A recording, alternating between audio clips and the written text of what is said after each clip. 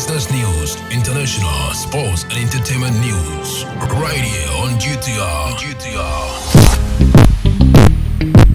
Good evening and welcome to the evening news on Ghana Talks Radio. Coming up, NPP primaries, Kunedu Aprako asked to complete forms and resubmit. In other stories, rotational nurses refuse to suspend planned demo despite Health Ministry's invitation.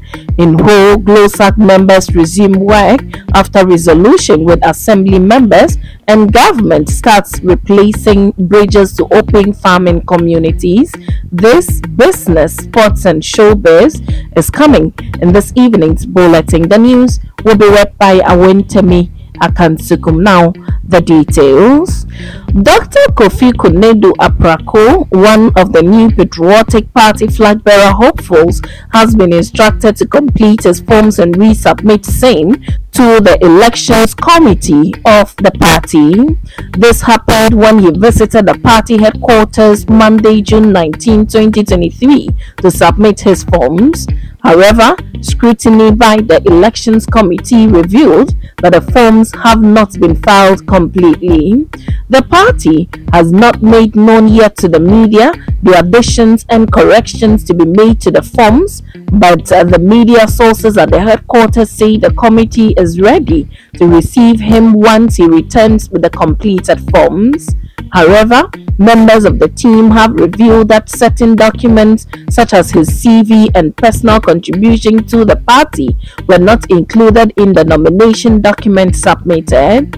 Meanwhile, another flag bearer hopeful of the new Patriotic Party, Dr. Owusu Efriye Akoto, has said that he is unfazed by the large crowds that have characterized the filing of nomination form by other aspirants. Speaking to the press after filing his form at the party headquarters June 19, Dr. Akoto said that he chose to submit his form only with core members of his campaign team rather than bussing in supporters. Dr. Akoto expressed appreciation for the support of his delegates and constituency chairman who voluntarily came to the party headquarters to support him. He called on his supporters to stay true to the cause of getting him elected as flag bearer of the NPP. The filing of nomination forms for the NPP flag bearership election is ongoing. The deadline for filing is June 24, 2023. Now, the Rotational Nurses and Midwives Association (RNMA) has said it will not back down on its planned demonstration on June 30, despite being invited by the Ministry of Health to discuss the payment of the over 11-month allowance arrears of its members.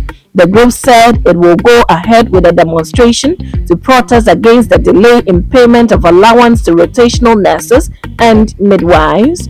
The RNMA has in recent months been pressing the government to pay all outstanding allowances owed its members as recent economic challenges have taken a toll on them. Speaking to the media, President of the RNMA, Jasper Joko, said all was set for the demonstration if their concerns were not addressed. As I speak with you, our juniors have just been posted and they will start their rotation on July 3rd. They are going to take over the hunger, the frustration, the hardship, and the depression that we have been through. These nurses are also owed 11 months of their trainee allowance, yet they have been posted to take over from us. So we are demonstrating against these things. These students must not go through what we are going through right now, he indicated. Now, members of the Civil and Local Government Staff Association of Ghana, GLOSAC, in the whole municipality of the Volta region are expected to resume work today. The group laid down its tools about 2 weeks ago to demand the removal from office the whole municipal finance officer over alleged misconduct.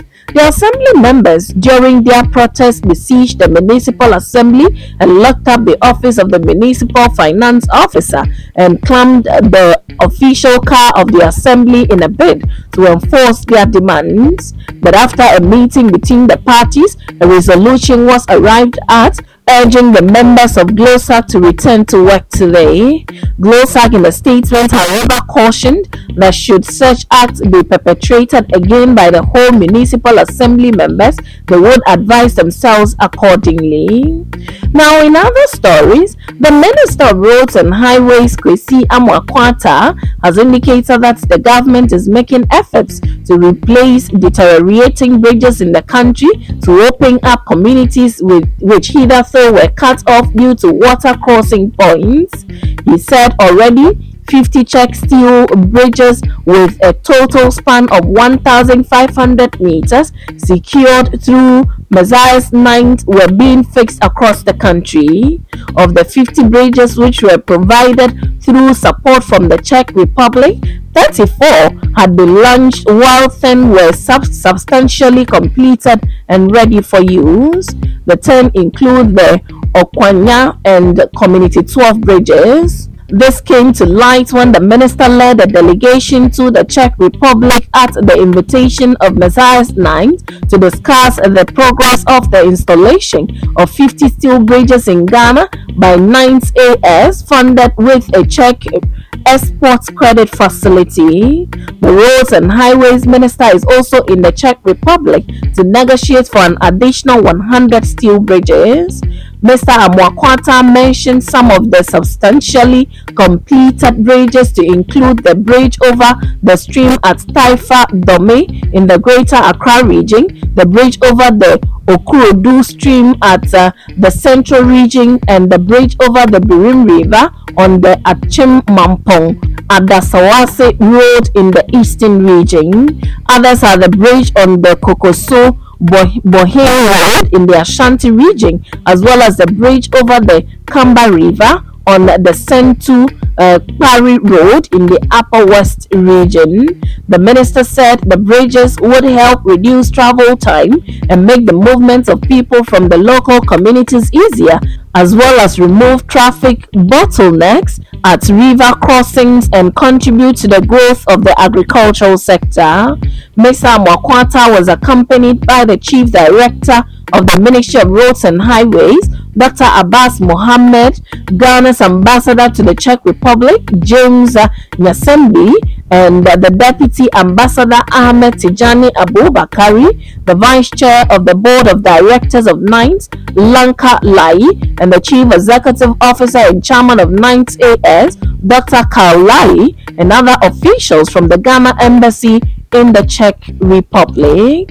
Now, moving to business this evening, the African Export and Import Bank, Afreximbank, has provided $10 billion funding towards the establishment of an adjustment fund to cushion countries under the African Continental Free Trade Area after. The AfTA Adjustment Fund will support African countries and their private sector firms to effectively participate in the new trading environment established under AfTA. The fund, which is being established by the AfTA Secretariat with support from the Afreximbank, is a directive from the African Union AU Summit of Heads of States and Governments and the AfTA Council of Ministers responsible for trade. The governor of the Bank of Ghana, Dr. Elizadison, who made this known at the opening of the 30th Afreximbank Annual General Meeting in Accra, stated that the fund would help African countries to effectively adjust to AfTA tariff removals and prepare them to participate in the new trading regime. The 5-day meeting is on the theme Delivering the Vision, Building Prosperity for Africans. The meeting seeks to create a platform for participants to deliberate on finding solutions to financial issues confronting the African continent. It will feature keynote addresses, panel discussions, plenaries, and fireside type conversation focusing on African trade finance, and development issues, including the implementation of the AfTA. Now, in sports, Bournemouth has sacked Gary O'Neil despite the head coach keeping the club in the Premier League last season. O'Neil took over as an interim head coach following the sacking of Scott Parker in August and was given an 18-month deal in November. He picked up 36 points during his time in charge and guided the club to a 15th place finish in the Premier League, with many believing he was a Manager of the Year candidate. Explaining the decision, Bournemouth owner Bill Foley said, "We have identified a number of significant targets in the transfer market, and this change in direction will provide us with the best platform from which to build." And that's it with sports. In showbiz, renowned Ghanaian actress Yvonne Nelson has revealed that she aborted a pregnancy for popular rapper Sarkodie after a short relationship in 2010. The revelation was made in her new book titled "I Am Not Yvonne Nelson." The award-winning actress disclosed that she took the difficult decision to abort the pregnancy following Sarkodie's refusal to accept the responsibility of the pregnancy. Narrating the incident on chapter 8 from page 88 to 95 of her book launched at Pediasi Lodge on Sunday, June 18, the Sin City actress said Sarkodie and his manager accompanied her to a clinic at Mamprobi to get the fetus removed after a failed attempt with some pills recommended by a friend. I had gone for a pregnancy test to confirm what becomes the most obvious conclusion for a sexually active young woman who misses her monthly flow. I was in the company of Karen, and when the test result was ready, I wasn't strong enough to open it. She did and declared the verdict. "Charlie, is they there?" she exclaimed. Sarkodie was a budding musician with the potential to become one of the biggest artists in Ghana and beyond. At the time, however, the future looked uncertain, and his way through the maze of life still appeared too foggy to predict. Success was not guaranteed. He was still living with his mother and was not ready to carry a burden while he was being carried by his mother. "I wouldn't call what had developed between us a serious relationship. I gravitated towards people in the music industry, but the longest time in my life, music was my get away from all the unpleasant things life threw at me. So I liked his talent. We started talking and got closer." Part of the book read. She added that the first thing that hit me when he said no to keeping the pregnancy was my life. I had grown up without a father in my life. I had often been reminded of how I had been born by a mistake. She further recalls finally succeeding in aborting the pregnancy, but said it is one of the most regrettable mistakes in my life. If the clock of life could be taken back to my younger self, I would keep it. And that's it with the evening's bulletin on Ghana Talks Radio. Log on to www.GhanaTalksRadio.com for more of these stories, and follow us, Ghana Talks Radio, on all social media platforms. You can as well download the GTR app from your App Store or Google Play to listen. The news was read by Awontemi Akansukum, and I say thanks so much for making time. Good evening.